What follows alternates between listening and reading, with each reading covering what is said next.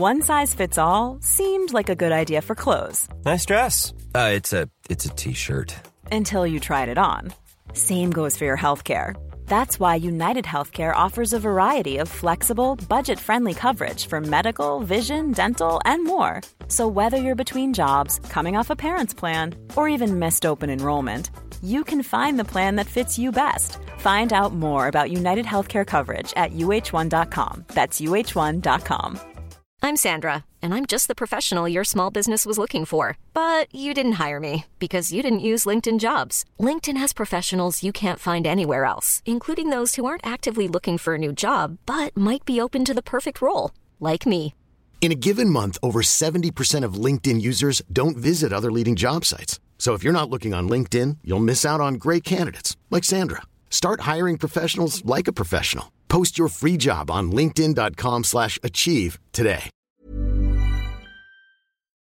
Denne episode i iværksætterhistorie er produceret i samarbejde med bootstrapping.dk.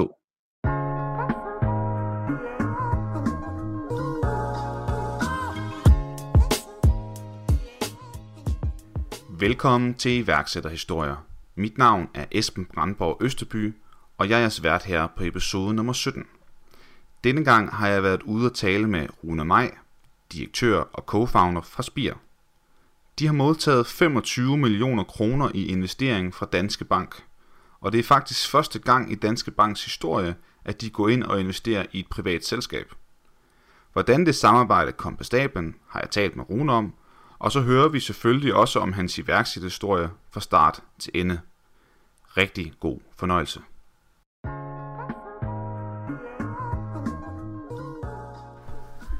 Velkommen til, Rune. Tak. Og tillykke med den fine investering fra Danske Bank. Tusind tak. Det var en lang rejse. Det kommer vi også ind på, men kan du ikke starte lidt med at fortælle lidt om, hvem du egentlig er?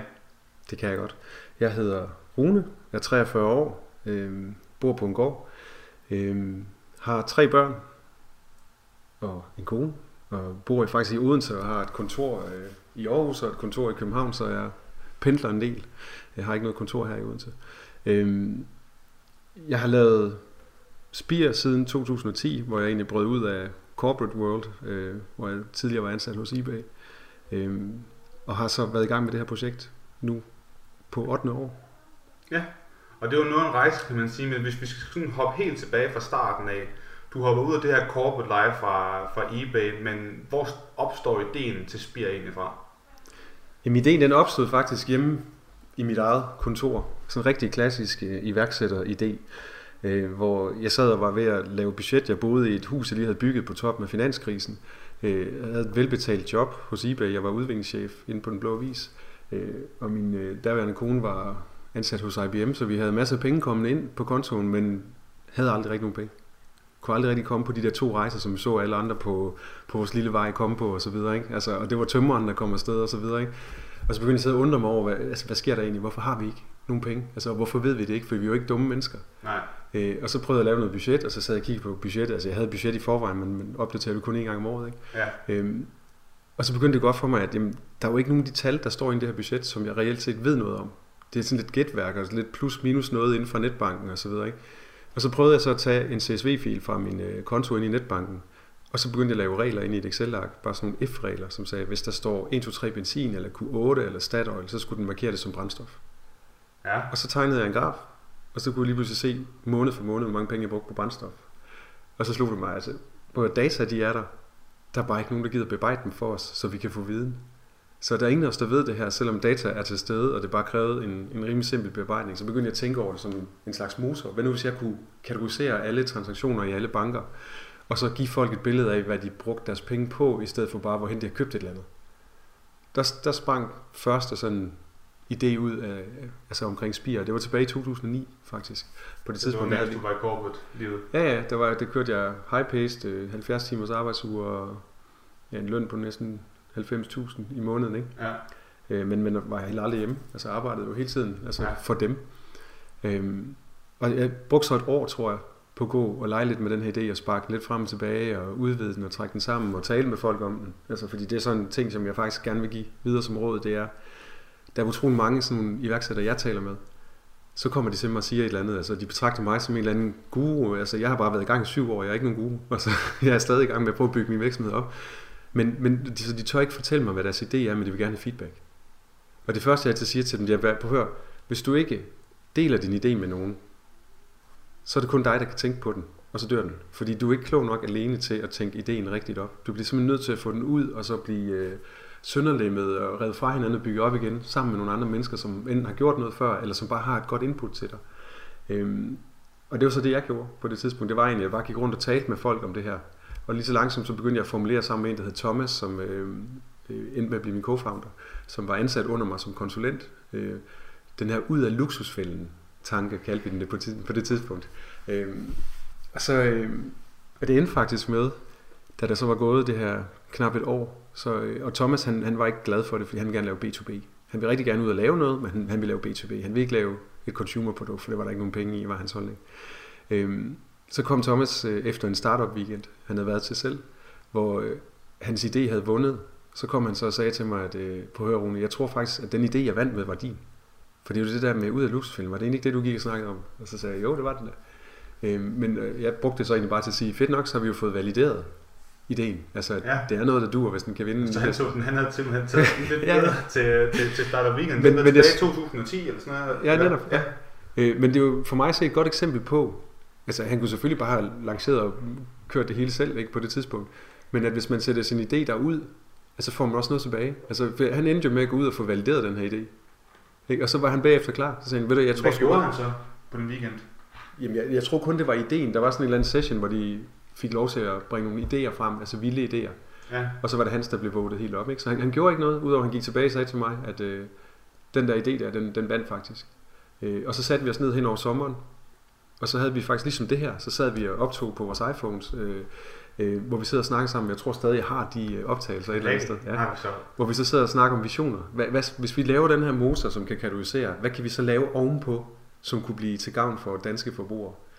Og allerede der talte vi om, at det produkt her, det skulle handle om at hjælpe forbrugere i det digitale space, hvor det hører hjemme, fordi at pengestrømmene bliver i højere og højere grad digitaliseret. Det så vi allerede tilbage der i 2009-10 stykker, ikke? Og i dag der er det jo super aktuelt. Altså du kan næsten ikke gøre noget, hvis du ikke har styr over det digitalt. Altså det duer ikke at have syltetøjsglas til budgetter længere, vel? Altså du bliver nødt til at have et eller andet, som automatiserer de her ting for os, ikke? Så det startede egentlig der, tænker jeg. Så du får Thomas med. Er det hele teamet fra starten af? Eller kommer der flere på sådan undervejs? Jamen mig og Thomas, vi bruger den der sommer, og så i august måned, der har vi så egentlig flashet et første dæk ud, kan man sige, sådan en pitch dæk, som vi så begynder at tale med nogle forskellige om, altså nogle advokater og sådan noget, vi kender, som i forvejen investerer og sådan noget, for at høre, altså var det noget, de kunne finde på at smide nogle penge efter og så videre. Og på det tidspunkt snakker vi også om, at hvis vi skal have udviklet det her, Thomas var selvfølgelig gået lidt i gang, hvad er det så for nogle kompetencer, der skulle være med til at rykke det? Og der var så en anden, som også var hos Den Blå Avis, en der hed Gudmundur, islænding, som jeg havde hyret og fundet. Altså han kunne ikke programmere i nogle af de sprog, som vi brugte på Den Blå Avis, da han blev ansat, men jeg kunne mærke, at han var lynende intelligent. Så han fik at vide, at han bare skulle lære det på 3 uger. Det regnede med, at han godt kunne, og det kunne han sagtens. Altså det sprog, du skulle bruge? Ja. Og han blev også bedt om at tale dansk. Han havde ikke talt dansk mange år, han havde jo haft dansk indtil 7. klasse og på Island, fra han kom om mandagen. Og det gjorde han så bare. Altså fuldstændig gebrokkent dansk, til stor grin og sjov i afdelinger. Han var ligeglad, han gjorde det bare, og så lærte han også sproget igen på 3 uger, så talte han en stort set flydende. Ham præsenterede vi så den her pitch case for, og spurgte, om han syntes, det var interessant. Altså uden at fortælle ham andet. Vi sagde bare, at vi gerne, vi snakkede jo skide godt sammen i forvejen. Og så sagde han, at han syntes, det var mega spændende. Og sagde, okay, hvis du gør det, kunne du så ikke tænke dig en tredjedel af selskabet. Og den måde, vi kørte på, det var faktisk i starten meget sådan altruistisk. Altså bare, jamen, det var mig, der havde det en. Så kom Thomas, så delte vi selskabet over. Så tog vi Gudmundur ind, så delte vi selskabet over igen. I 3? Yes. Så vi har altid været så ligeligt ejere. Nej, det er jo jamen, og det var faktisk fordi, at vi gad ikke have sådan noget med, at der var en, der sådan bestemt mere end andre. Altså, og i en velfungerende flok, der er det der super, super godt. Men det er så også ud fra den overbevisning, at man er sikker på, at her har vi teamet. Ja. Altså, I vidste, I havde fundet hinanden. I vidste, hvad hinanden stod for. Ja. Men hvis man skal ud og finde en partner, som man måske ikke kender så godt, og hvor man ikke er helt sikker på, at passionen er der helt, men at der er nogen, der er mere passionerede og arbejder mere end de andre, så kan det måske, det der med sådan at dele ejerdelen op. Men her havde I fundet matchet, I kendte hinanden, og det giver det rigtig god mening, at så bare dele op i lige lidt. Jamen, og det var altså en slags fælles idé, man kunne diskutere på det tidspunkt med Gudmundur, om han kom med på en ret billig rejse der, ikke? Ja. Men det vi så, det var jo, at det her er et teknologiprojekt. Altså vi vil løse nogle dagligdags problemer med teknologi, så langt hen ad vejen, så vil Thomas og Gudmundur i de første faser være dem, som alt det afhænger af. Altså alt det jeg havde inde i mit hoved, det var bare tanker, ikke? Altså, jeg kan selvfølgelig selv kode, men det var så ikke meningen, jeg skulle det på det her projekt. Så jeg synes, altså på det tidspunkt, og den dag i dag, jeg har aldrig nogensinde fortrudt, at vi lavede det setup. Jeg har måske fortrudt, at vi så blev ved med at køre med det, altså da vi så tog andre ejere ind på et tidspunkt og så videre, ikke? Men det er sådan en helt anden snak. Men da vi så får Gudmundur med, så det vi egentlig gør, det er, at jeg er den eneste, som stopper på en blå vis og får en ganske fin sådan, pakke med, som gør, at jeg har runway i mindst et halvt år, plus jeg så bagefter kunne bruge noget bonus og sådan noget i et halvt år mere, så jeg arbejder bare for min egen penge i lidt af et år. Ikke? Altså, og det synes jeg også er en vigtig pointe, det er, altså, at der er mange, der tror, at startup-livet i dag, det handler om, at man går ud med en meget, meget tynd PowerPoint, og så viser man det til nogle investorer, og så får man en masse penge, og så går man i gang. Hvis man gør det der, så har investorerne allerede så meget af dit firma, at incentive down the road bliver alt for lille for dig selv. Så du skal beskytte dine egne interesser ved at smide din egen sweat og dine egne penge ind i det i starten.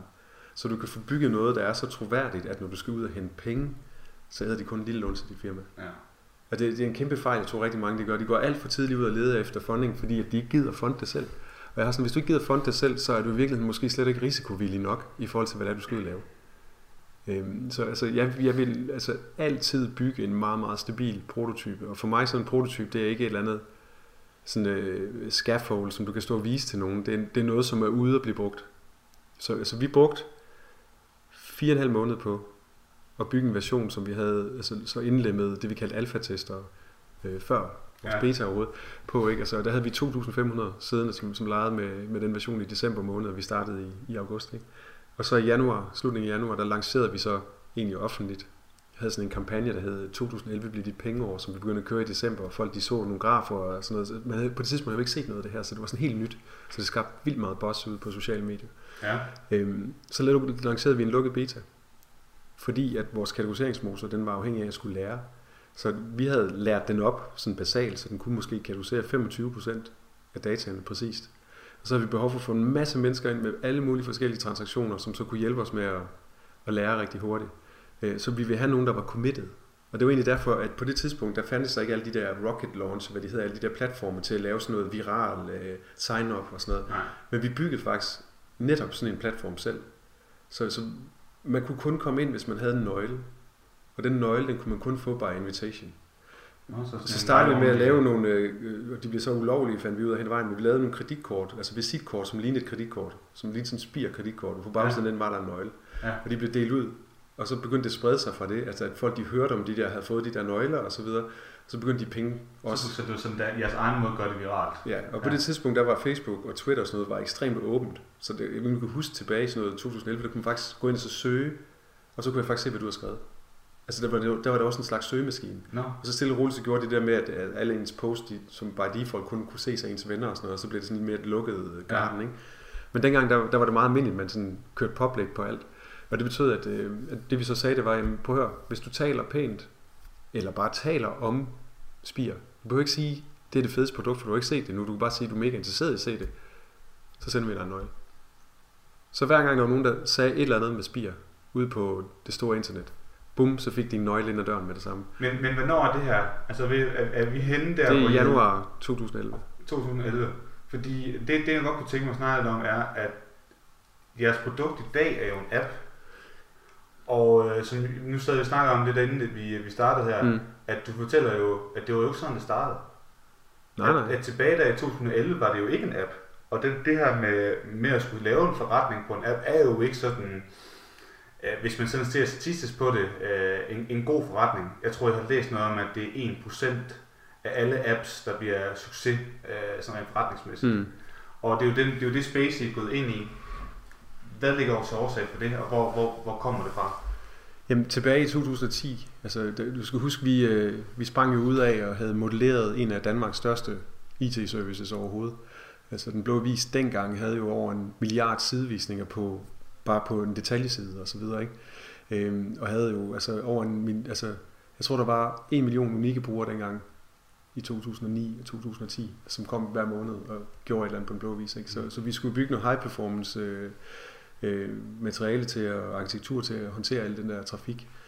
Og på det tidspunkt, der kunne jeg allerede se, at vi alle sammen var begyndt at få de her iPhones og så videre, ikke? Og smartphone-bølgen var jo sat i gang, og mere og mere flyttede derover. Og det var meget naturligt for mig at tænke, jamen, hvis der er noget, der skal flytte over, så er det sådan noget lifestyle-agtigt noget, ikke? Sådan noget med at sidde og bladre igennem, og man lige kan få en billig et eller andet.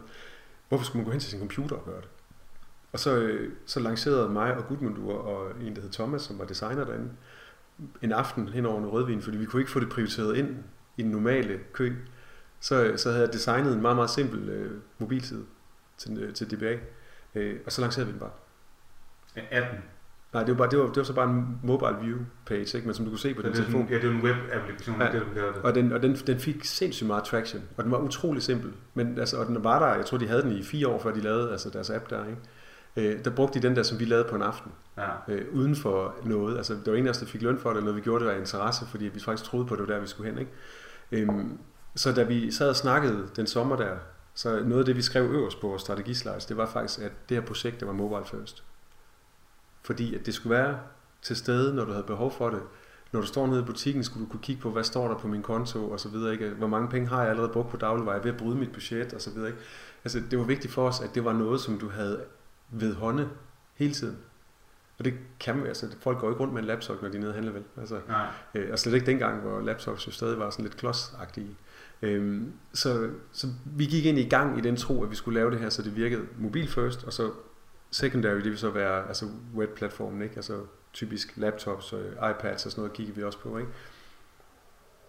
Og det der så skete, det var jo, at da vi så begyndte at gå rundt og banke på dørene hos bankerne for at høre, om de ikke synes det her det havde stor CSR-værdi, som det hedder i deres termer. Altså det er når noget, det har corporate social responsibility.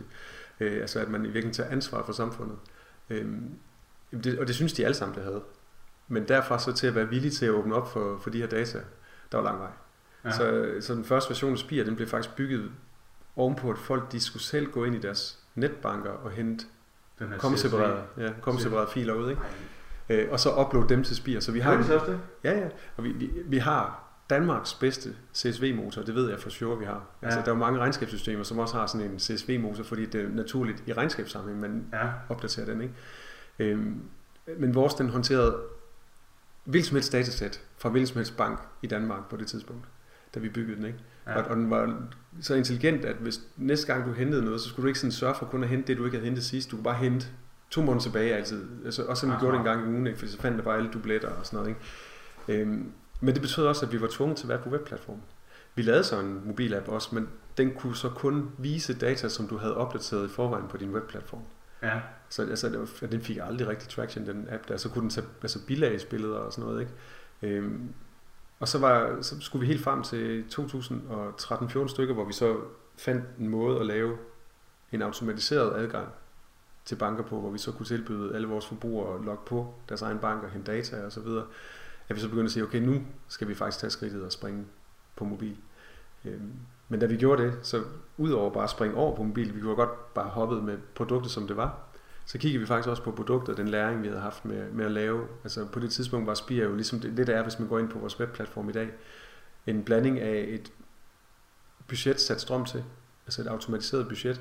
Det var det, som egentlig var min oprindelige vision, og dengang jeg sad hjemme i kontoret og svedte over, jeg ikke vidste, hvor mine penge de røg hen, ikke? Og jeg bruger det selv den dag i dag, jeg synes, det er super fedt. Jeg sætter budgettet en gang om året, og så kan jeg bare sidde og se, hvor vi går over under hende i forhold til det helt overordnede budget med alle regninger og alt, ikke? Det er den ene del af Spir webplatformen. Den anden, det er i virkeligheden en slags dashboard over dine penge. Og det var også det, vi lancerede tilbage i 2010. Det var, at hvis vi nu kunne lave en visualisering af dine penge, som var så sexet, at folk de bare elskede den, så ville de begynde at gå op i deres penge. Så ville de det er det her grafiske element, som er vigtigt.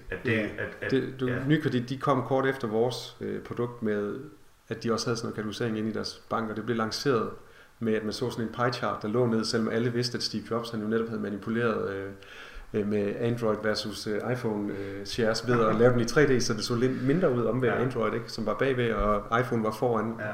Så, og så stod der, NyKredit, din netbank, nu i farver. Ja. Det var det, de havde fået ud af det her. Det var, hey, vi kan smide farver ind i vores netbank, hvis vi laver nogle kategorier. Det var ikke NyKredit, som nu hjælper dig med at leve dit liv med de penge, du har, eller et eller andet. Men det er jo faktisk mange, der ligesom kom med efterfølgende. Jeg kan altså selv huske for de banker, jeg har haft, at de alle sammen fik implementeret det der element. Ja, forbrugsoverblik, ikke? Dansk Bank havde det jo også inden I begyndte, altså inden de kom ind som medejer. De har også det her med, at man kunne se, hvad meget brugte du på faste udgifter, hvor meget brugte du på ferie og pizza og alt sådan ting der. Men det, altså den måde, de så har implementeret det på, nu kan det godt være, at jeg siger noget, som nogle banker vi føler sig lidt provokeret af, men som jeg faktisk mener er meget rigtigt, og også meget naturligt for store virksomheder. Det er sådan lidt den der Pepsi-effekt, ikke? Kan du huske de der gamle Pepsi-reklamer, dem der been there, done that? Der var sådan en lang serie af sådan nogle Pepsi-reklamer, som handlede om, at der har jeg været, det har jeg gjort. Ja. Sådan, de forsøgte at køre Pepsi over som noget cool, altså alle dem, der drak Pepsi, det var dem, der havde prøvet det der, dem, der havde været der, og så videre, ikke? Men sådan, jeg tænker lidt, at altså, den strategi, hvor man sådan laver sådan en catch-up, og så bare laver bare et forbrugsoverblik, ligesom Spir. Og så har de bestilt nogen til at lave det, og så plonker de det ind, og så kan de så sige, been there, done that. Ja. Men i virkeligheden, så er sådan en størrelse jo en kontinuerlig størrelse, hvor man hele tiden skal reagere på det brugerinput, man får, ikke? Og så forandre det og rette det til, og gøre det nemmere at forstå, og så videre, ikke? Og hvis du ser, altså det som, nu har jeg Arbejdernes Landsbank, og det forbrugsoverblik, de lancerede derinde for 2 år siden i deres netbank og sådan noget, ikke? Og i deres mobilbank, det er fuldstændig statisk, der ikke ændrer sig siden dengang. Det er ikke blevet bedre, kategoriseringsmotoren er ikke blevet bedre, den er lige så elendig, som den hele tiden har været, ikke? Så man ved, at det er et projekt, der er stoppet, og så er der nogen, der har sagt, been there, done that. Så det var sådan det var fordi det var en trend, at alle andre gjorde det. Så nu skal vi også de har ikke udviklet videre på det, så de har lavet et basisprodukt, som virker, men lige netop. Der er ikke gjort mere ved det.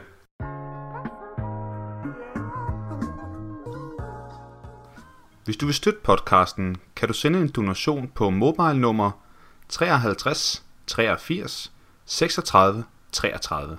På forhånd tak. Jeg kunne ikke godt tænke mig, ligesom vi kom ind på det her med GDPR, fordi at, kan jeg lytte lige nu på selv, er det faktisk den 25. maj, mens vi sidder her og optager episoden, og det er jo GDPR-dag, officielt GDPR-dag, for dem som ikke ved, hvad det står for, så står det for, at det hedder General Data Protection Regulation, og som er en ny lov om beskyttelse af privat data. Og jeg nævner det her, fordi at når det er, som man bruger jeres app, så skal man give jer adgang til, at I får adgang til ens kontooplysninger. For så kan man jo også ikke ligesom hente det her data og se på ens forbrug. Og hvordan knækker man lige den der nød der til ligesom at skabe tillid omkring så personfølsomme data? Altså, fordi det har I jo ligesom haft succes med. I er gået på bare et år fra 35.000 til 150.000 downloads til jeres app. Hvordan knækker man den død der med data og tilliden? Vi har faktisk, altså for først, vi har langt flere downloads. Vi har gået fra 35 til 150.000 brugere. Det er det med? Downloads er noget andet. Nå, det er noget andet. Okay. Der er altid en konverteringsdrop-offs fra nogle, de downloader en app, til de signer op og bruger den. Og den er faktisk ret stor normalt. På den måde, selvfølgelig. Men altså GDPR, det her før ordet overhovedet kom, altså det er jo et EU-direktiv, som altså på dansk hedder det persondataforordningen, ikke? Og det er det, der er blevet implementeret i den nye persondatalov i Danmark, så det handler om håndtering af alle sådan personhenførbare data og personfølsomme data. Og der er jo sådan en masse udvidede krav nu til, hvordan man skal håndtere det. Og det er jo udsprunget af, at der har siddet nogen og kigget i EU-sammenhæng og sagt, hør, der kommer flere og flere services, som på en eller anden måde tangerer til at misbruge de informationer, de får stillet til rådighed af brugeren. Den snak, den havde vi faktisk tilbage før vi lancerede. Hvordan kan vi lancere sådan en service her, uden at folk de tror, at det vi vil med den, det er for eksempel at sælge deres data til hvem som helst. Vores formål, som blev sat dengang, det er faktisk, at vores service, den handler om, at du kan sætte dine data i spil til egen vindings skyld. Så det vil sige, at du skal kunne bruge dem til din egen fordel. Og når jeg er ude og snakke med affiliate partners, for vi leder jo tit efter produkter, som vi gerne vil mappe ind i vores univers, fordi vi kan se, at vi kan hjælpe unge mennesker med for eksempel at styre telefonregningen, eller styre nogle streamingtjenester, eller forsikringer og så videre. Vi har lige lanceret et samarbejde med nogen, der hedder Undo, sådan et nyt forsikringsselskab, som altså, har nogle super fede produkter til unge urban lifestyles. og som passer rigtig godt sammen med os. Så siger jeg også til dem, prøv at høre, I får ikke adgang til nogle data. Det handler ikke om, at I får adgang til data. Det I gør, det er, at I kan fortælle os, hvordan jeres produkter, eller de produkter, vi måske laver i samarbejde med, hvordan de virker, og hvem der bør se dem. Så skal vi nok sørge for relevansen i vores ende.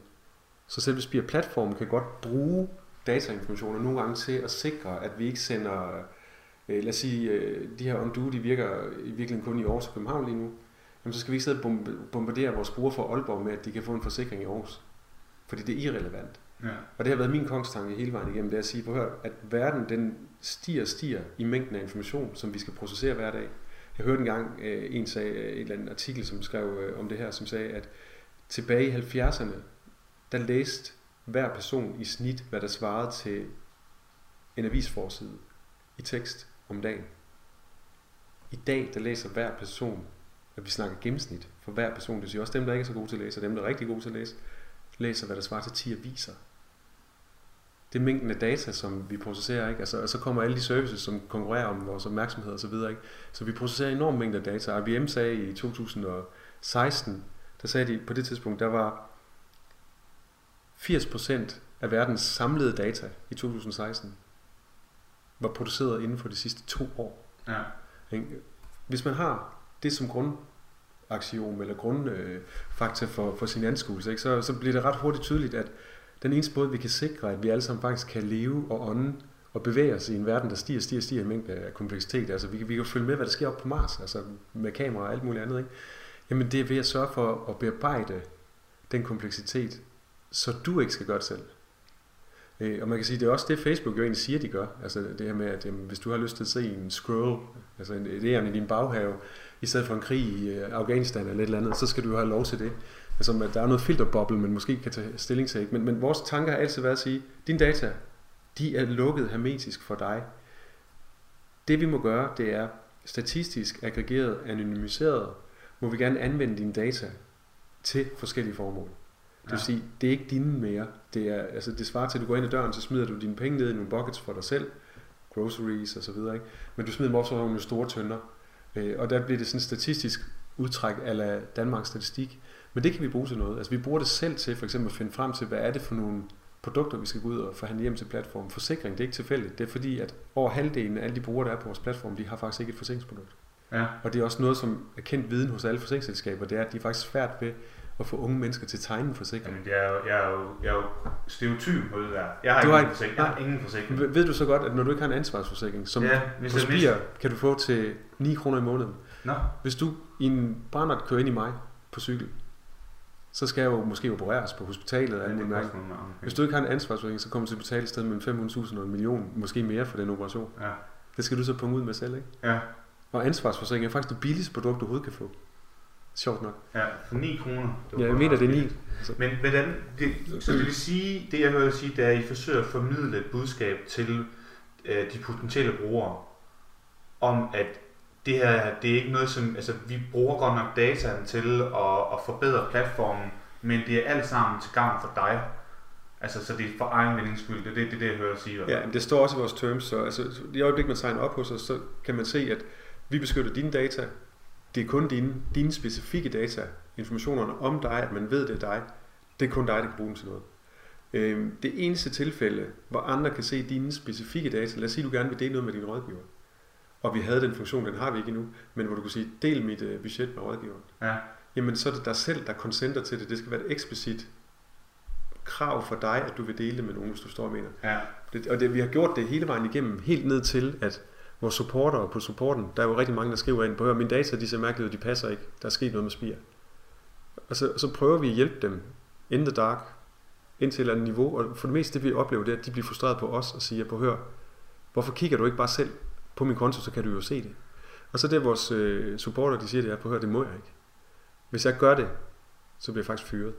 Og den eneste måde jeg må, det er, hvis du går ind under indstillinger og siger, giv support adgang, så får man adgang i 7 dage, så bliver der sat et flag på den profil, som vi så kan track i vores ende, så hvis der er nogen, der er nede og kigge på data, så får vi en alarm, hvis det er, at flaget ikke er sat.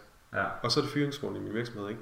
Altså, så vi har kørt den helt derud, hvor det, altså vi kan ikke selv gøre det, og vi må ikke selv gøre det. Og der er 2 mennesker i min virksomhed, der lige nu er på 16, som overhovedet har adgang til produktionsdata. Ja. Så alle udviklere for eksempel, de sidder ikke og arbejder på produktionsdata, de sidder og arbejder på testdata. Så de kan ikke bare sidde, altså fordi vi vil ikke have, at der er nogen, der skal bare kunne sidde og jogge rundt i alle mulige folks data. Ja. Så der er nogle få, der har, fordi vi jo selvfølgelig skal kunne sørge for konsistensen af vores databaser og alt det her, ikke? Altså nogen skal jo have, ikke? Og de er så dem, som har udvidet muligheder og blevet ekstra tjekket og så videre, ikke? Ja. Og som er nogen, vi ved, har været hos os i noget tid, ikke? Så det er min co-founder Gudmundur for eksempel, han har selvfølgelig adgang og så videre, ikke? Ja. Så han kan lave databaseoptimering, hvad der ellers skal laves. Men den anden ting, som vi også kigger på, det er forskellen for os og for eksempel til en bank, som jo har altså en forgrening af services og virksomheder, som de i virkeligheden håndterer. Det er, at vores eneste mål, det var at gøre det her. Så hvis vi begynder at gøre det på en dårlig måde, så vil vi jo altså i et meget, meget højt tempo save den gren, vi selv sidder på. Hvis vi begyndte at bruge data på måder, som du ikke var klar over, eller misbruge dine data, sende dem fysisk, altså her er X og Y person, som har brugt de her penge ud til, hvad vi er, Telia eller et eller andet, ikke? En virksomhed vil stoppe med det samme. Fordi når den historie den kommer ud, så var vi døde. Så det har også alene den selvjustits, altså at vi ved, at vi er 100% afhængige af, at vi faktisk lever op til vores eget formål, har gjort, at vi faktisk har bygget, altså noget af det, som hele GDPR er bygget ovenpå, det er jo det her princip omkring privacy by design. Altså det er sådan altså nogen, der har sat sig ned og sagt, okay, hvordan kan man egentlig designe privacy ind i en organisation? Og det har dem, der har lavet GDPR, ladet sig inspirere af. Og vi blev interviewet for, jeg tror det var 3 år siden, af et forskergruppe, som var i gang med at kigge på privacy by design.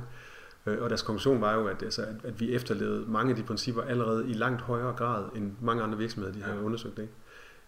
Og den dag i dag, der vores tanke er faktisk moving forward, det er, vi kunne godt tænke os at blive det sted, hvor man kan placere sine data for, at andre kan få lov til at give dig for eksempel det rigtige tilbud eller et eller andet, men hvor du aldrig nogensinde afslører dig selv. Altså så du er fuldstændig shielded. Det er egentlig det vigtige for os, ikke? Og hvor du også selv styrer, hvad du vil se. Er det her det her Nordic Nordic API Gateway? Ja, er det her, hvor det kommer ind? Både og. Altså det som Gatewayen den gør, altså hvis man lige skal forklare, hvad det overhovedet er, så da vi udviklede den her teknologi til at automatisere det at kunne hente poster fra en hvilken som helst bank, sådan at hvis du kommer ind med din bank, så logger du på den, bumsit, så får Spir dine poster over og kan begynde at fortælle dig, hvordan du bruger dine penge, helt automatisk. Ikke? Ja. Den teknologi, den gik vi i 2016 i samarbejde med Danske Bank om at skille ud fra Spir og gøre til en service, som andre kunne bruge. Altså andre banker i virkeligheden? Alle mulige tredjeparter. Ja, også, altså Fintechs eller regnskabsprogrammer. Vi har onboardet Dineo på platformen. Ikke? Altså de er allerede i gang med at lave deres endelige test i forhold til at lancere.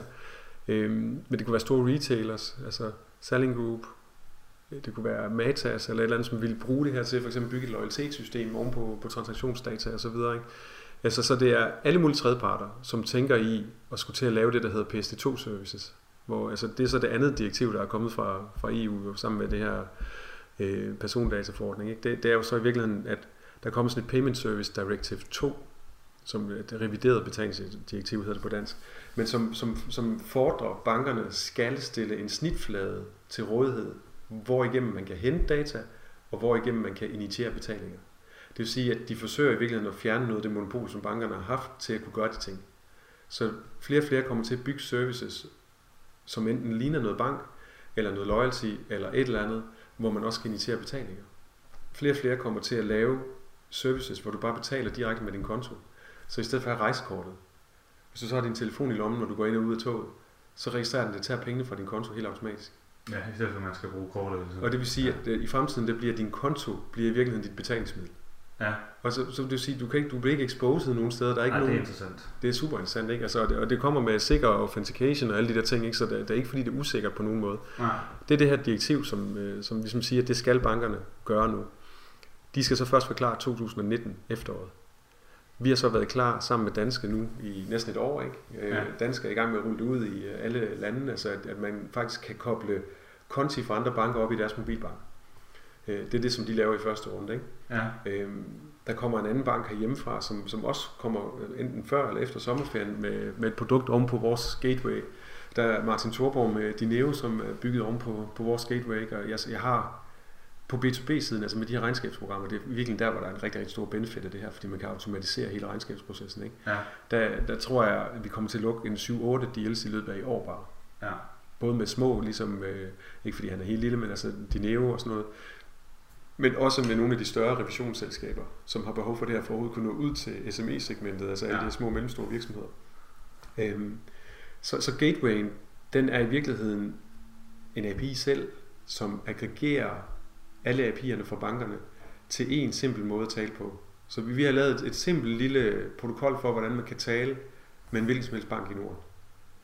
Og altså Torborgs team, de brugte 2 uger, så var de oppe at køre på det. Det kan jo vel i virkeligheden skal læse ud videre, altså så det ikke behøver at være sådan Norden. Altså noget, det kan være hele Europa, altså det kan være resten af verden i princippet ikke. Altså det som gør det svært lige nu, det er jo, at der har ikke været de her adgange. Så måden vi har gjort det på, det er ved at kigge på, okay, hvad har kunderne i bankerne adgang til og lov til at bruge selv. Og når du installerer din mobilbank, så får du lov til at bruge den API, som mobilbanken bruger til at tale hjem til banken med. For det er klart, når du har en app nede på din telefon, skal den jo ligesom kunne tale til bankens server. Ikke? Og det er faktisk det, vi gør, det er, at vi finder den API, fordi vi ved, at du har lov til at bruge den. Og så blotlægger vi den, og så spiller vi den op i vores gateway og ind i Spire. Ikke? Men at gøre det er jo ikke nemt, fordi det er klart, at en mobilbank er jo beskyttet på mange ledder. Altså den har masser af kryptering og alt muligt andet, før man egentlig kommer ind til der, hvor API'en er. Fordi API'en jo som udgangspunkt var bygget til mobilbanken selv. Men lovmæssigt så må kunden gerne bruge den. Og vi har sådan noget copyright law i Danmark, som siger, at man gerne må, eller i Europa faktisk, som siger, at man må gerne reverse engineer en løsning.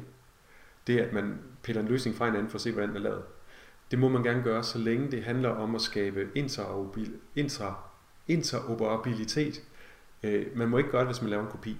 Nej, hvis du er konkurrerende, men hvis det er sådan, du samarbejder med... Så hvis vi reverse engineerede Danske Banks mobilbank, og så lavede en kopi af den, så er det ulovligt. Ja, men fordi vi blotlægger API'en, og så skaber interoperabilitet, det må vi egentlig gerne.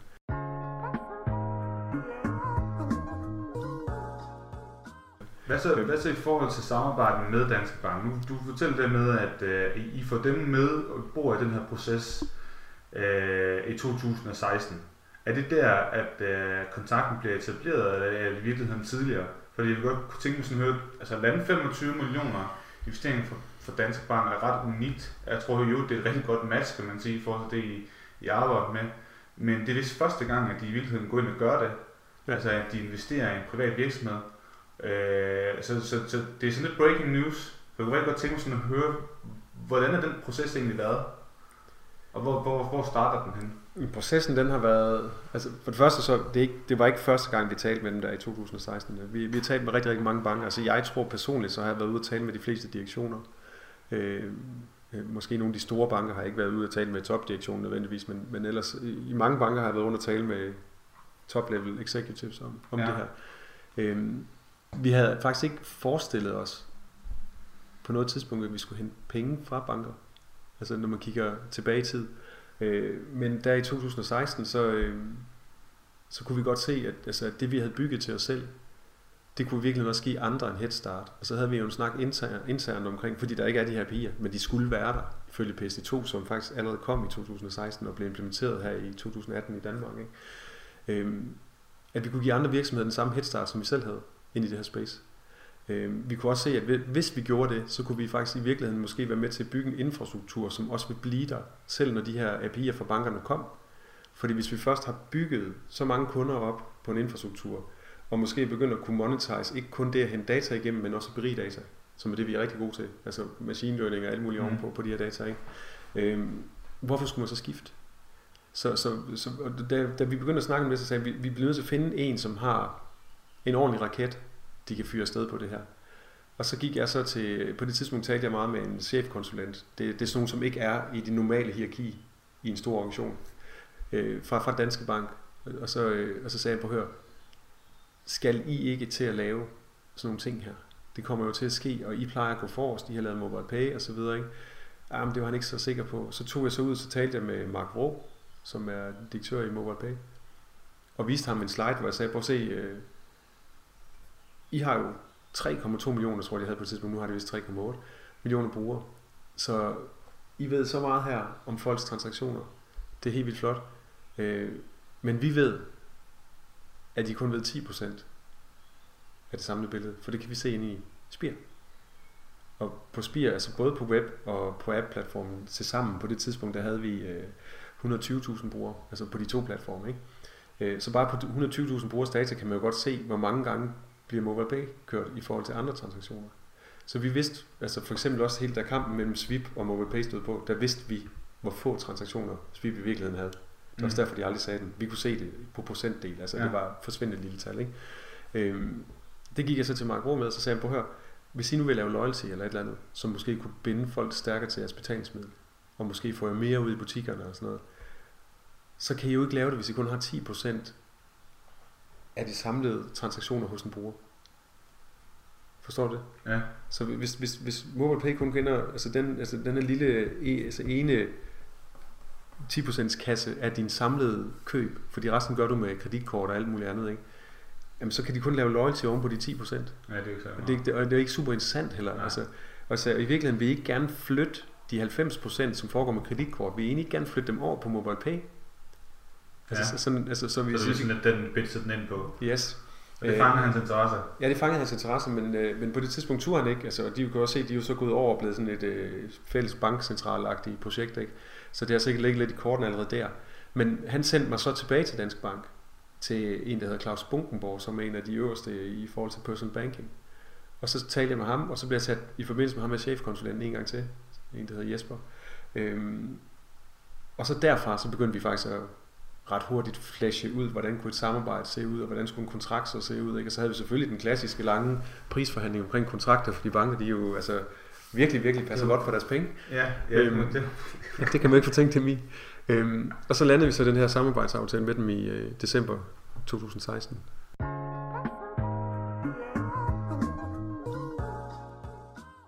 Hvis vi så skal prøve at runde lidt af, jeg kunne også godt tænke mig at høre lidt om, at I har været 15 personer til at bygge det her team, og bygge det her produkt. Og det er en ret imponerende vækst på brugerne der fra de 35.000 til de 150.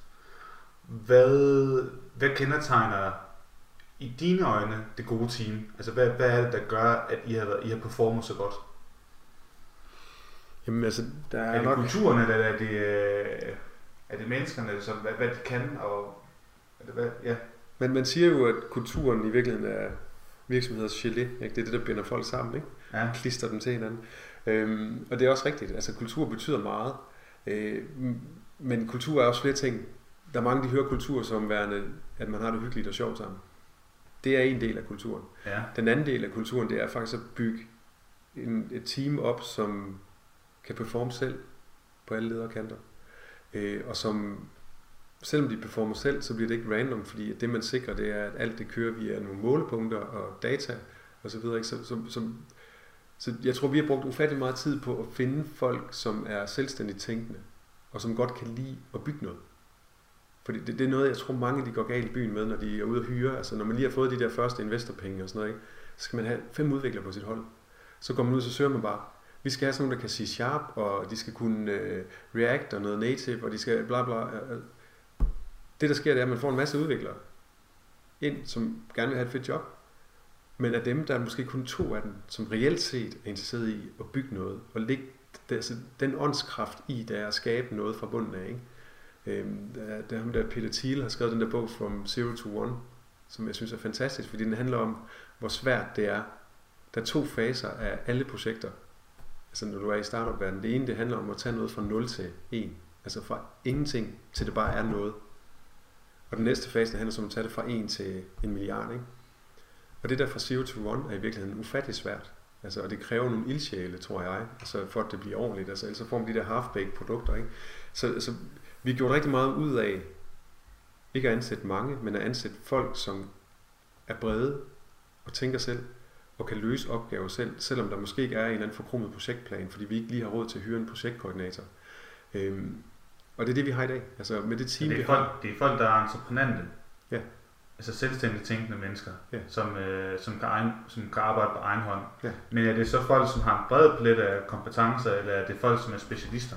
Det er vidt forskelligt. Altså, vi har en, der sidder og laver machine learning. Han er utrolig specialist på det område, ikke? Og er til tider en maskine selv, ikke? Altså, så nogle gange så skal man også sørge for, at opgaven kommer sådan lidt maskinelt. Ja. Fordi hvis man gør den for bred, så kommer maskinen bare til at lave for mange ting. Og så har vi andre, som er generalister. Og jeg tror, man skal mixe begge ting på sin hold. Så man skal finde altså nogle af de kerneområder. Vi har jo altså det her sidde og lave reverse engineering, ikke? Det er jo i virkeligheden en meget, meget tung udviklerdisciplin. Der handler ikke bare om, at man kan et programmeringssprog. Der handler virkelig om, at man forstår, hvordan alt virker under neden. Altså, hvordan virker bits and bytes? Hvordan virker protokoller? Hvordan virker sikkerhedsprotokoller? Og så videre. Og de folk er normalt specialister. Men der har vi hyret en ind nu, faktisk fra Hærens Efterretnings, den der hemmelige tjeneste, de har, så jeg må ikke engang sige, hvad han hedder. Han er ekstremt specialist, men den anden, ham der faktisk har bygget det meste af det allerede, han er ekstremt generalist. Han kan ufattelig mange ting, fordi han i virkeligheden bare er super, super skarp. Ja. Og det er en af de ting, som jeg er begyndt at kigge meget på, det er, jeg hyrer ekstremt meget efter intelligens. Altså om jeg kan spore den der naturlige intelligens. Altså fordi jeg vil faktisk, altså ham Gudmundur, min co-founder, dengang jeg hyrede ham, tilbage i 2000. Altså du var ham, der ikke kunne kode det sprog? Så, han kunne ikke kode, han kunne ikke tale dansk. Men du kunne fornemme, at der var der i ham? Han var super skarp. Ja. Det kunne jeg fornemme med det samme, ikke? Altså Gudmundur betyder Guds hånd, sjovt nok. Ja. Og det tog ham meget, meget kort tid at blive bedre end nogle af de der 50-60.000 kroner strenge, jeg havde gående. Ja. Sådan .NET folk, ikke? Så jeg tror, altså en af de ting, man skal sørge for, det er at finde ud af, hvad er det for nogle mennesker, man gerne vil have. Altså, og så skal man huske på, at det man udvikler i, det er bare tooling. Altså det er ikke andet end en værktøjskasse. Ja. Altså om du skal bruge en skruetrækker, som er rød, eller du skal bruge en, der er blå, det er sådan lidt mindre vigtigt, hvis du finder de rigtige mennesker, ikke? Men jeg forestiller mig også, at for at man skal kunne performe, som vi har gjort, skal der også være enten en gulerod eller en gejst, altså nogle aktiviteter, I gør ud over det at arbejde. Altså nu, du snakker om det her, at de skal kunne tænke selv. Altså det i sig selv skaber jo den kultur, kan man sige, rent arbejdsmæssigt. Men hvad med alle de bløde værdier? Altså som gør, at man synes, det er behageligt at være der, eller at det ikke kun er arbejdsrelateret, men at det også er sjovt, og laver I nogle aktiviteter. Hvad, kan du sige noget om det måske? Ja, jamen altså først og fremmest så, udover at tænke selv, så det vi også har, det er, at arbejdskulturen er også bygget op omkring, at du tænker selv. Så altså noget af det første folk, de får at vide hos os, det er sådan noget med, at hvis du vil ned og købe et par kokebukser, og du synes, at det er smart at gøre kl. 12 om eftermiddagen, fordi der er butikkerne åbne, og du skal ikke stresse rundt lige før aftensmaden og købe dem og så videre, ikke? Så gør du bare det. Altså hvis du har lyst til at komme kl. 11 på kontoret, fordi du har lyst til at aflevere børn og hænge ud med dem, så gør du bare det. Altså fordi det vi måler på, det er performance. Vi måler på, om folk de performer, og om vi kan mærke, de er til stede, og de forstår, hvad de skal levere. Det der sker, når man gør det, vi har så noget, der hedder Slack, det bruger mange efterhånden, ikke? Der har vi integreret alt ind, så jeg kan sidde og se alle check-ins og så videre for at udvikle alt muligt, ikke? Der er altid check-ins. Der er check-ins i weekend, der er check-ins lørdag aften, og jeg har ikke bedt nogen om at arbejde lørdag aften. Jeg har bare bedt dem om selv at beslutte, hvornår de gider arbejde. Ja. Og det betyder, at man kan performe meget bedre, fordi man arbejder der, hvor man har lyst. I stedet for, jeg har også sagt her om sommeren, altså, at hvis nogen de har lyst til altså, hver dag at sidde nede på havnen og drikke kold hvidvin eller øl, eller hvad man har lyst til, mange unge i min virksomhed, ikke? Jamen de skal ikke holde sig tilbage. Altså, eller hvis man vil til stranden, fordi der er skide godt vejr, der har det ikke været i 14 dage, jamen, så går det til stranden og så arbejder om aftenen. Jeg er så enig. Det er så godt at høre. Jeg bliver sådan helt yes. Jeg går meget op i det her med teamkultur og sammensættelse, og jeg tror virkelig på, at den der filosofi, der er den rigtige vej at gå. Det her med at skulle arbejde fra 8 til 16 hver dag er gammeldags. Det er ikke sådan, især den yngre generation gerne vil have det. Vi vil gerne have sådan den der fleksibilitet til at kunne gøre ting, men til gengæld er vi så også oftest villige til at arbejde netop om aftenen eller i weekenderne. Og hvis der er nogle sæsonperioder, eller hvor man op til et launch eller et eller andet, hvor man skal arbejde ikke, så gør man også det. Og det er jo netop det der med at vise tilliden, altså som leder også til sine medarbejdere og sige, jeg tror på, at det kan du godt komprimere og styre din egen tid. Men til gengæld skal du så også performe. Du skal også lave dine opgaver, og du skal nå det, som jeg sætter op. Et eksempel det er på marketing, der har vi, hvor mange brugere vi gerne vil nå. Det er meget almindeligt jo. Altså nye brugere, der skal komme på i løbet af en måned. Men vi måler faktisk også på, hvad koster det, fordi vi har nogle teknologier, der kan gøre det muligt. Hvad koster det marketingmæssigt ude på Facebook for eksempel, at få en bruger ind som slår deres bank til. Så i stedet for at vi bare kan måle på CPI, som de fleste gør, altså cost per install, ikke? Så kan vi måle hele vejen ned gennem appen. Så vi kan måle ned vores egen funnel og sige, hvad koster det at få en bruger, der signer op? Ikke bare en, der downloader appen, men også en, der signer op. Hvad koster det at få en, som slår banken til? Og det er klart, der er et conversion loss ned igennem den funnel, ikke? Ja. Altså, det er ikke alle, som slår banken til. Når de finder ud af, skal det, så bliver de usikre, så gør de det ikke. Vi kommer aldrig til at vinde alle over. Det kan ikke lade sig gøre. Men vi måler på dem, der slår bank til, for det er dem, der i virkeligheden er en værdifuld bruger for os, for vi ved, det er dem, vi kan engage. Det er dem, vi kan gøre interesseret i deres egen penge, og så kan vi hjælpe dem med at skifte deres vaner og alt det her, som vi gerne vil, ikke? Ja. Og jeg behøver ikke flere nøgletal end det. Og så nogle samtaler med vores marketing ansatte for at vide, at han hedder Martin. For at vide, om han performer. Ja. Ikke? Og så kan vi jo snakke hver gang, at der er et eller andet og så videre, korrigere. Og det er aldrig sådan noget med, at hvis han så en måned skaffer 7.000 brugere, at så er det, okay, nu skal du næsten snart fyres eller sådan noget. Fordi jeg ved jo godt, hvordan virkeligheden er. Nogle gange så responderer Facebook ikke på ens kampagner. Nogle gange så sætter de priserne op og ned og gør alt muligt, ikke? Og så er det svært at skaffe brugerne, ikke? Og hvis han har fået et limited budget på, hvad vi er, 75.000, han må bruge Facebook, jamen, så bliver han nødt til at sætte tempoet ned nogle gange, ikke? Så selvom der er den her performance-kultur, skal man have være bange for, at fordi du ikke når målet, så er det ikke fordi, vi giver dig en fyreseddel. Vi skal bare tage en snak om, hvorfor vi ikke nåede målet. Altså, hvad var årsagen? Det er det gode magiske ord, det du sagde der. Ja. Hvorfor? Ja. Det er det eneste, jeg forsøger at implementere hos alle mine medarbejdere. Det er okay, du kommer med et eller andet forslag, hvordan noget skal være, eller hvis man har fået til opgave at lave den her GDPR eller et eller andet, ikke? Jamen, hvis man så præsenterer, hvordan det skal se ud, den her mail, så skal man kunne svare på, hvorfor har vi valgt den her grafik? Hvorfor har vi valgt den her tekst? Fordi hvis der er noget, jeg er allergisk overfor, så er det, hvis man ikke selv kan svare på et hvorfor, og man så præsenterer det for andre. Fordi så er vi tilbage til, så bliver det en ineffektiv organisation. Ja. Ikke? Så jeg tvinger alle mine medarbejdere til selv at have spurgt sig selv x antal gange, hvorfor. Hvorfor valgte jeg det der? Jamen, okay, hvorfor synes jeg så, det var smart? Jamen, hvorfor? Altså, hvis du siger, hvorfor 5 gange, så er du ned til root cause næsten altid. Ja. Ikke? Altså, og det synes jeg er vigtigt, fordi det er der i tankekraften kommer ikke. Du skal ikke hive nogen ind i et lokale og holde et møde, hvis du ikke selv kan svare på hvorfor. Fordi så spilder du alle sammen tid inde i det mødelokale, ikke? Hvis du kan svare på hvorfor selv, og du skal fortælle det til andre, så kan du få en dialog med dem. Så forstår de, hvorfor de er der, ikke? Altså, det er ultra vigtigt. Altså, fremadrettet nu her med Danske Bank, så selvom vi får de her penge, og der ligger nogle trancher ude i fremtiden, som kan udløse flere penge, altså ikke kun for dem, men også fra andre strategiske investorer, vi skal ud og hente ind, så der kommer rigtig mange penge ind. Så forventer vi at sætte et team i slutningen af 2019, som maks er på 50 mand. Så det er en vækst på 35 mennesker. Det er mange. Det er mange, men hvis du kigger på andre typer virksomheder, så vil de på sådan et tidspunkt her skulle have 150 mand eller et eller andet, ikke? Men det er så overbevist, sådan som dansker om, det er, at nej, fordi vi vil gerne både have tid til, og det har vi ikke nok af med den korte frist bare til 35, det ved jeg, til at finde de rigtige. Fordi for hver rigtig du finder, en rigtig udvikler, som passer ind i dit setup, og som tænker selv, og som kan udføre selv, og som stiller sig selv foran, og så videre, ikke? Og som forstår brugeren og alt det her, ikke? Sådan en person kan outperforme 8 udviklere, som ikke gør. Ja, det er det med passion og drive. Lige netop. Ja. Men, og tankekraft, og skaberlyst og alt det her, ikke? Gudmundur har bevisligt, på et tidspunkt, der lavede vi konsulentarbejde for Lego. På et tidspunkt, der var det kun mig og ham, der kørte et helt projekt igennem. Vi lavede hele Lego Mixel-sitet for Lego. Vi lavede det 2 mand til en tredjedel af de budgetter, de normalt betalte deres egen teams for det. Med langt flere features, end vi så nogle af de andre levere.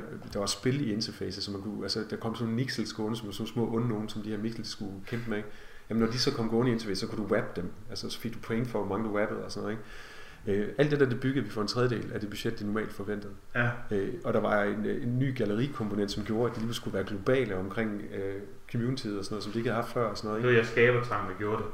Det var fordi, at vi sidder sammen og inspirerer hinanden og flytter det lynhurtigt, ikke? Og han kan så kode hurtigt, for han er dygtig alt det, ikke? Og man forstår alt, hvad jeg tænker og siger, fordi han... Det der dynamik, der er jo helt vildt vigtigt. Lige netop. Altså ikke kun i det store team, men måske især i founding-teamet, at man ligesom kan komplementere hinanden. Så når de der downhiver, som der så naturligvis er, at man ligesom kan motivere sig til at fortsætte. Men så i virkeligheden, så det man skal spørge sig selv, ikke? Det er, betyder the size of your team noget? Altså det kan være sådan en vanity metric for nogen, når man hører Revolut fra UK, det her store fintech Challenger Bank projekt, ikke? At de er allerede 300 mand, når de er blevet en unicorn, ikke? Det første ting, når jeg hører 300 mand, så tænker jeg, det er satme svært at styre. hvor meget er de allerede ved at sande til, og hvornår sander de egentlig til, fordi hvornår går det hele bare energi i projektmøder og alt muligt, ikke? Så jeg mener, at når du kigger på din egen organisation, også som lille iværksætter, du sidder 2 mand, og I skal til at have den tredje på. Du skal være så ekstremt påpasselig med at tilføje den næste. Fordi lige som nu sidder vi 2 her i den her podcast og snakker, ikke? Der er 1 kommunikationslinje mellem os. Der kan ikke være flere, vel? Altså, der er kun den her ene, ellers taler vi 2 samtaler på en gang, ikke? Hvis vi tilføjer 1 mere her, lad os sige dine tasker, der sidder der imellem os, ikke? Hvor mange er det så? Det er 3. Så 3 linjer af kommunikation i stedet for kun 1. Ja. Hvis du tilføjer 1, altså det stiger eksponentielt. Du skal ikke, hvis du er 6 mand, der skal kommunikere, kompleksiteten er eksploderet i forhold til, at folk de kan forstå, hvad hinanden siger. Så hvis du kan holde kommunikationen på et minimalt plan, helt sådan som vi gør nu, og så doble det ud hele tiden. Altså at nogle få kommunikerer sammen, og så taler de videre med nogle andre og så videre, ikke? Så får du sindssygt høj effektivitet. Og det gør vi rigtig meget ud af. Så i forhold til kultur, ellers så har vi, fordi vi jo er ligeglade med, altså alt kan køre for vores bærbare, så du kan arbejde hvorhen du vil med Spir. Du må gerne arbejde derhjemme, du må arbejde om aftenen, du kan komme ud. Vi er 100% remote. Igen sidder jeg bare sådan og jubler. Det der, det er lige præcis det, man skal. Vores designer, han bor og lever i Mexico, ikke? Ja. Men fordi det er sådan, så ved vi også godt, at nogle gange så taber man en lille smule. Vi har det skide sjovt, og vi har altså poster alt muligt hele tiden til hinanden, og Slackbots, der altså svarer på alt muligt. Hvis man kommer til at skrive en bestemt ord, så kommer Slackbotten og smider kyllinger i hovedet på dig og sådan noget, ikke? Altså, der sker alt muligt sjovt derinde hele tiden, ikke? Så vi bygger kultur ind i Slack selv. Men en gang om måneden, første uge hver måned, der mødes vi 3 dage. Der har vi det, vi kalder Spir Gathering. Og det er ikke sådan noget formelt noget, det er bare, hvor vi mødes på kontoret, så samles vi der, altså os, der kommer lidt langvejs fra. Ja, altså Alex kommer ikke lige fra Mexico, vel, men altså, han kommer så en gang imellem, nu kommer han over her til sommer og sådan noget, ikke? Ja. Men altså, Christian, som sidder over i København, og Gudmundur, som sidder på Island, og mig, der sidder i Odense, vi sover så bare på kontoret der. Så vi har sådan en forludmadresse på kontoret, som vi bare sover på og sådan noget, ikke? Og så det er der, hvor vi informerer hinanden, hvor vi har status på sidste måned og så videre, ikke? Så vi får fulgt op foran hinanden, ikke? Hvor nye projekter bliver præsenteret for hinanden, hvor vi forsøger at inspirere hinanden. Og så laver vi et eller andet, så samarbejder vi om noget, vi gerne vil. Ja. Så folk de stimler sammen i nogle små grupper, og så får de lavet ting, ikke? Og så går vi ud og spiser om aftenen og så videre, ikke? Og så har vi så altid noget, der hedder Spir Awards, som er ligesom de kort, der er inde i Spir 18. Der er de her meget flotte farverige kort, som assistenten han laver, ikke? Så har vi lavet en masse, faktisk endnu flottere, synes jeg efterhånden, kort til alle mulige medarbejderpriser. Ja, så måneds medarbejder. Ja, men det er nemlig ikke måneds medarbejder, fordi hvis man laver måneds medarbejder, så er det typisk en, der kan få den. Ja. Og så er alle andre jo ikke. Så det vi vil med det her, det er, i dagligdagen, der fokuserer vi så meget på improvement, at der tit, specielt mig, jeg er virkelig, virkelig dårlig til det. Altså for først, jeg kan ikke selv magte at få ros. Jeg hader for ros. Jeg ved ikke hvorfor. Men jeg er også sådan, du ved, når jeg så har lavet noget, så selvom alle andre siger, hold kæft, hvor er det fedt det der, så er jeg allerede videre. Altså jeg synes ikke, det er fedt, fordi der mangler jo den der, som jeg har tænkt til den næste og den næste og den næste ting, ikke? Så jeg kigger altid på forbedre, og så glemmer jeg nogle gange at stoppe op og klappe folk på skulderen og sige, hold kæft, hvor var det godt, du kom herhen, og så videre, ikke? Ja. Men det bruger vi så det der måneds Spir Awards til. Så det er all the little things. En eller anden, som bare har taget en opgave, som var næsten umulig at gennemføre, som bare har siddet med den måned efter måned, og pludselig får hul igennem for en award. En, som har lavet noget super fedt kollegialt for en award, så har vi sådan en People's Award, hvor der er nogen, der giver high five og sådan noget. Altså, der er alle mulige sådan nogle awards, man får, ikke? Der er Ninja Award, der er sådan en Mountain Award, for netop at lave det der lange, seje træk og sådan noget, ikke? Så alle de der små ting, som betyder noget, dem får man awards for. Så alle får awards stort set, altså hver gang. Altså der er flere, der får flere gange og sådan noget, ikke? Og så drikker vi enten gin tonic eller champagne, mens vi laver det der, ikke? Altså det er sådan, det egentlig kører. Og så er der derudover, så er der jo, altså at mig og Gudmundur, vi er henholdsvis CEO og CTO, i dagligdagen, der har det ikke særlig praktisk betydning. Altså der er ikke sådan noget med, at når nu kommer hun ind på kontoret, så skal vi alle sammen arbejde, eller sådan noget. Nej, folk de sidder stadig i sækkestolen, eller står og snakker hen ved kaffemaskinen, og så videre, ikke? Det er lidt på en flad struktur. Ja, meget flad, ikke? Ja. Altså, og nogle gange, så vil nogen sige, måske for flad, ikke? Altså, fordi man skal huske på, at der er også mennesker, der godt kan lide at blive styret. Ja, men den kultur er jo ikke det, ligesom I har oparbejdet. I har oparbejdet den her entreprenante og selvstændige type, hvor man skal være agil, og der forestiller mig, at en flad struktur er bedst. Ja. Altså, hvis man er den gamle skole, så vil en vertikal organisationsstruktur være bedre, kan man sige. Og jeg tror jo, at det som folk de har behov for, er ikke, det er ikke administration og krav. De har behov for ledelse, som i vision Hvorfor laver vi det her? Ikke? Altså, jeg plejer altid at nævne den der historie med munkene, der ligger mursten. Den kender du sikkert godt.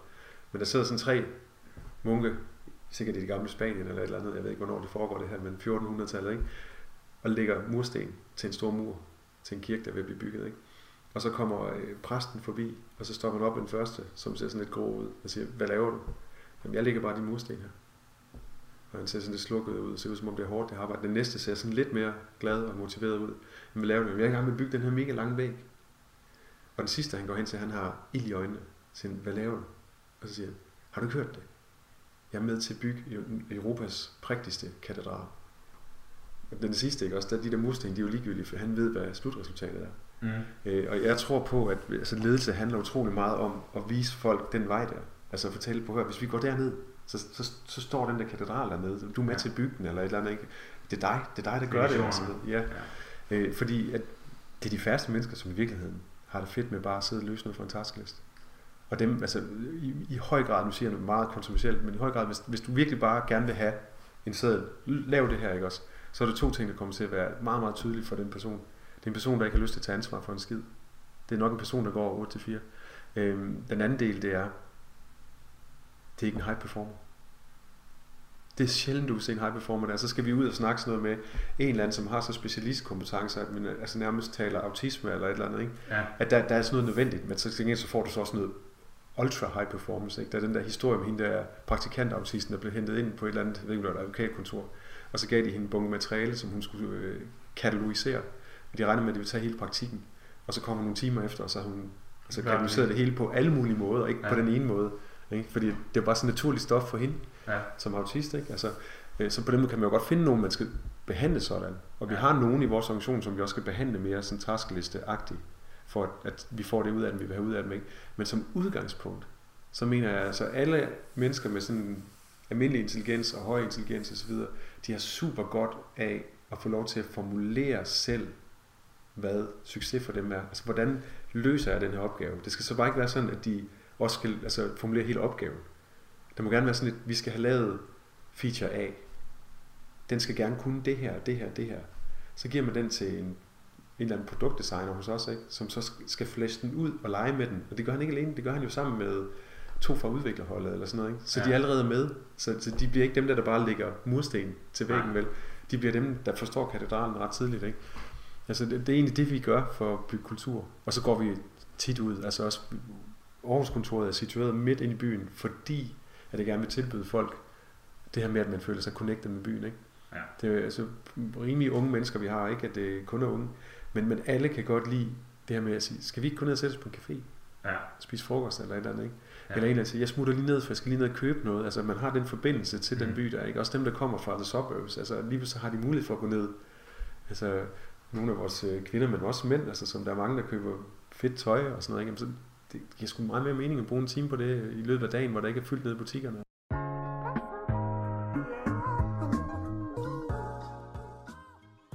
Jeg plejer altid at afslutte med et sidste spørgsmål, og så tror jeg, så skal vi også til at runde af. Var det ikke noget, du skulle hente dit børn? Jo, jeg skal se. Ja, det skal jeg. Hvis nu du, med de erfaringer, du har gjort dig i dag, med den her rejse, du har været på med Spir, hvis nu du skulle starte helt forfra, og du ingen penge havde, hvad vil du så gøre anderledes? Jeg tror, jeg vil ret hurtigere, som i meget hurtigt, få formuleret en model for forretning. Nu siger jeg ikke forretningsmodel, netop fordi, at jeg kan tænke det lidt løsere. Jeg tror, at den her model kunne du til at tjene penge på den her måde, med de her enheder oven på de her brugere. Sådan at man ret hurtigt kunne bevise, om ens platform også skulle indeholde muligheden for at blive sustainable. Fordi du skal selvfølgelig tjene penge som virksomhed, uanset om du føler dig sådan lidt NGO-agtig, så skal du stadig tjene penge. Og det har vi været for langsomme til simpelthen. Altså, vi har været utrolig fokuseret på at løse forbrugerbehov. Og så sådan lidt Facebook-agtig tanke med, at jamen, altså, hvis vi først bliver kæmpe store, så på et tidspunkt, så kommer modellerne til os. Og det har skabt en masse problemer for os. Altså både internt, så jeg har mistet Thomas, min ene co-founder, han mistede jeg jo i 2016 faktisk, sommeren, lige inden vi lukkede den her aftale med Danske Bank. Simpelthen, hvor den primære årsag i høj grad var stress relateret til at vi ikke tjente penge på vores hovedprodukt. Ja. Og så begyndte vi at have diskussioner om, vi skulle skifte til B2B igen, som jo det han oprindeligt også gerne ville, og så videre. Ikke? Og så drog det en slags kile imellem os, ikke? Hvor vi egentlig har været sådan meget, meget tætte i den måde, vi har set det hele på. Ikke? Og det sker nogle gange, fordi at i hans verden, der havde han utrolig meget behov for at se de der penge komme ind og vide, at det han byggede faktisk var en sund virksomhed. Jeg er nok mere sådan visionær. Ja. Og men jeg havde for sent så opfattede jeg faktisk, hvor meget han egentlig havde behov for det i forhold til mig. Altså, og dermed så endte vi med at måtte skilles, ikke? Altså, det er slet ikke noget, altså vi blev skilt på en god måde, og han er videre i et andet superselskab, hvor han sidder som CTO nu med ejendel og så videre, ikke? Altså, så han har klaret det rigtig, rigtig godt efterfølgende, og vi snakker sammen den dag i dag, ikke? Men det kunne have været undgået måske, hvis det var, at vi havde drevet firmaet lidt anderledes, altså, og mere kommercielt fokuseret tidligt. Det interessante er bare, at nogle af de andre podcasts har jeg snakket med nogle af de andre iværksættere om, at man netop skulle have langt mere fokus på salget, altså salgsarbejdet end produktudviklingen. Men der er altså cases, som modbeviser det nogle gange. Og jeg er så uenig af dem. Man kan også se på GoMore. De tjente jo heller ikke penge før var det 8 år efter. Eller sådan. Nej, jeg havde ham der Mathias nede på en blå vis, hvor han søgte funding hos Carsten Ræ. Ja, det de havde jo, det var noget med, at de lavede noget der. Så det er interessant, at der er altså det der med iværksætteri er altså ikke ligesom at slå op i en bog og sige, det er sådan, man gør det. Nej, det er ikke så simpelt, kan man sige. Det afhænger af casen, det afhænger af rigtig mange ting. Ja, altså jeg tror, langt hen ad vejen, så tror jeg også, at altså, iværksætteri er en slags livsstil. Altså, alle kan gøre det. Altså, det er ikke alle, der bare bryder ud og får idéen, og så tør eksekvere på den. Men alle kan deltage i et startup. Men der er også et eller andet omkring, altså, du spurgte mig inden, altså, i forhold til det med corporate og sådan noget, ikke? Altså, om man kan finde på at vende tilbage og så videre, ikke? Altså, jeg tror, jeg efterhånden har mejslet mig så meget ud af corporate tankegang, at jeg kan aldrig nogensinde vende tilbage i sådan en corporate stilling. Jeg vil godt kunne leve med at være konsulent i en periode for nogle corporates og så videre, ikke? Men det der med at komme ind og sidde i en eller anden afdeling, og så skulle til at kæmpe med siloen lige ved siden af siloen den anden vej rundt, ikke? Altså, hvorfor? Er det fordi, at det er som, at det er for store kræfter? Ja, det innovationshøjden er simpelthen for lav. Hvis man er en produktorienteret person, som i virkeligheden har evnen til at bygge noget, så vil man altid blive spist i sådan en organisation. Det er, altså det, fordi du skal igennem så mange politiske lag, før du kommer derhen, hvor du kan bygge noget, som betyder noget, ikke? Og du vil samtidig med, så vil du kunne stå og se, at du vil kunne bygge det her selv, sammen med et team, 10 gange så hurtigt til 10 gange så lidt funding. Altså det bedste eksempel var den der mobile version af DBA, vi lavede inde på en blå vis. Det var jo det var der, det gik op for mig, altså at det jeg ved, jeg kan, det kan bruges. Altså fordi, da vi ikke fik lov til at lave en mobil version af eBay-ledelsen, fordi at, nej, der har vi ikke tid til at prioritere, og det kommer til at koste flere millioner. Så satte vi os ned, så lavede vi det på en aften, over en flaske rødvin, free of charge, og gav dem det. Fordi vi havde sådan et behov for at bygge det, fordi vi vidste, det var det, der skulle. Alligevel 4 år efter. Ja, og vi har aldrig fået penge for det, vel? Altså, ikke en rød øre. Og jeg har ikke noget ønske om at skulle have fået penge for det, fordi det, der var for mig tilfredsstillelsen, det var faktisk, at jeg fik lov til at bygge det, som jeg vidste, der skulle til, for at det holdt på brugerne. Ja. Og jeg tror, jeg har altid brændt for formålet, ikke? Altså, det grund til, at jeg var på en blå vis, var fordi, at for mig så handler en blå vis om at connecte mennesker i landet via teknologi. Ja. Og da jeg smuttede derfra, der var det fordi, jeg begyndte at sidde i møder, som handlede om, som udgangspunktet var, at folk ville ikke mødes. Hvordan løser vi det problem? Så vi skal skabe transportkanaler, og vi skal skabe måder, hvorpå vi kan flytte varerne, uden at folk behøver at være i kontakt, og der skal være en escrow, som kan holde pengene, sådan at når den ene har modtaget varen, så kan de sige gå, og så bliver pengene først overført der. Ja. Og jeg var sådan lidt, nej, det er fuldstændig modsatte vej, I skal gå. I skal bygge stærkere community. I skal sørge for, at folk får lyst til at kende hinanden og mødes, og er trygge ved det. Det som Uber for eksempel har løst jo ikke. Du tør sætte dig ind i en Uber-kat, på grund af det der skide ratingsystem, som de har bygget, som går tovejs, ikke? Altså, du bliver rated som passager, og driveren bliver rated, ikke? Og driveren er altid super sød. Jeg tænker du på GoMore her? GoMore gør sikkert også. Ja. Men altså, de har nok også kigget nogle steder. Ja, det ligner lidt hinanden. Ja. Men altså Uber, de gør det til perfektion. Og så har de bygget teknologi ind, som sørger for, at taxichaufføren ikke kan snyde dig. Han kan ikke bare tage en omvej. Fordi de ved, hvad den korteste rute er, så hvis han snyder det, så får du automatisk refundet penge, og det bliver bare taget fra hans konto, ikke? Så du ved, du er i trygge rammer, og det er jo fantastisk. Ja. Så ikke tilbage til corporate-livet? Nej. Det tror jeg, mit liv det er lidt for kort. En gang iværksætter, altid iværksætter. Er det sammen? Ja, måske. Altså, jeg tror i virkeligheden, jeg altid har været iværksætter. Ja. Altså på universitetet, det er også derfor, jeg i dag sidder som advisor deroppe og sådan noget. Jeg giver en masse tilbage til miljøet. Advisor hvor? På Aarhus Studentervækst, altså, hvor de har sådan en inkubator for studievirksomheder. Der er jeg advisor på 6-7 projekter efterhånden. Eller virksomheder, for mange af dem er faktisk nogle rigtig velfungerende virksomheder. Men fordi at dengang jeg sad på universitetet, der lavede jeg også virksomhed. Mm. Men jeg sad derhjemme, altså i underbukser med kodehue, som jeg kaldte det. Det var, når man ikke havde taget tøj på hele dagen, fordi man bare startede med at begynde at kode eller lave design eller et eller andet, ikke? Og når man så begyndte at fryse, så var det jo 40% af ens kropsvarme forsvinder fra hovedet, så tog man bare en hue på. Så folk de kom ind, og så sad man der i underbukser med hue. Og der havde vi jo ikke nogen hjælp. Ja. Altså, vi byggede pænt store virksomheder dengang. Altså, mens jeg læste på uni, der tjente jeg 300-400.000 nogle gange mere, altså om året bare i timer. Du virksomhed, mens du var studerende. Ja. Er det noget, du vil anbefale, hvis der er nogen af dem derude, der er studerende, og overvejer at iværksætte, nu sådan noget, du vil anbefale dem at gøre, mens de er på studiet? Ja, i høj grad. Altså det er det tidspunkt, hvor du har mest frihed til at gøre det, og hvor du har mindst risiko, fordi du kan gøre det stort set gratis. Du får jo din SU, så du får din grundløn dækket og så videre, ikke? Du skal ikke ofre så meget. Hvis du først på et tidspunkt sidder med hus, villa og vovse og 3 børn og sådan noget, ikke? Så er det sådan noget at ofre, hvis man skal gå fra sin 100.000 kroner stilling altså til at få 0, ikke?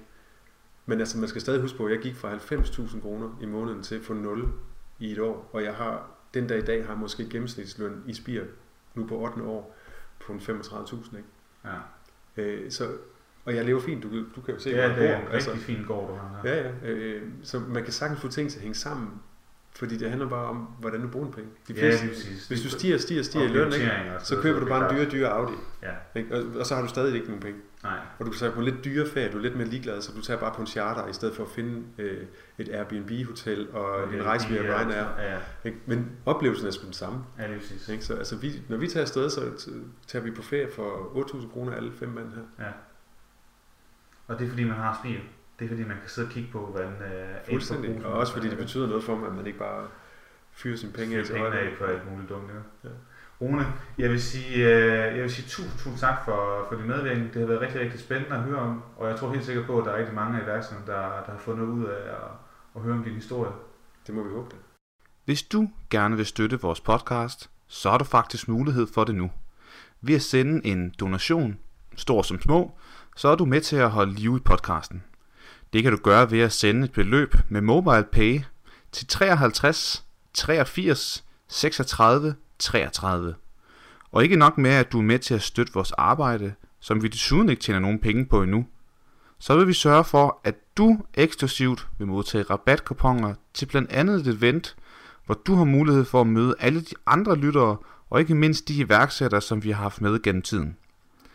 Vi håber virkelig, at du vil støtte op omkring vores arbejde, for vi synes, det er smadderskægt at lave podcast for iværksættere, og vi har også mange idéer til, hvordan vi kan skabe endnu mere værdi til dig. Men det er desværre ikke gratis både i tid og ressourcer at drive en podcast, så vi håber på din støtte. Tak for nu.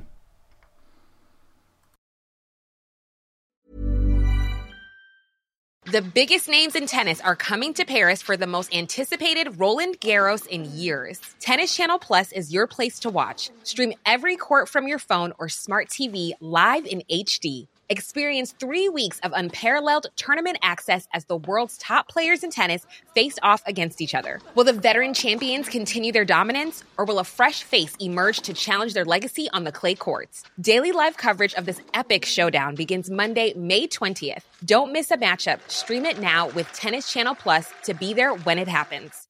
My business used to be weighed down by the complexities of in-person payments.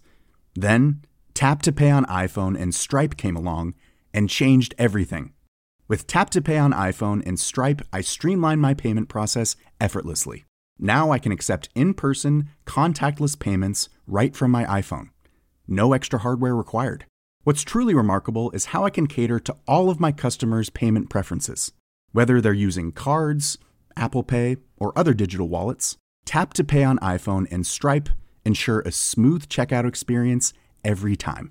And it's not just me. Stripe helps businesses of all sizes, from local markets to global retailers, scale quickly and stay agile. To learn how Tap to Pay on iPhone and Stripe can help grow your revenue and reach, visit stripe.com/tapiphone.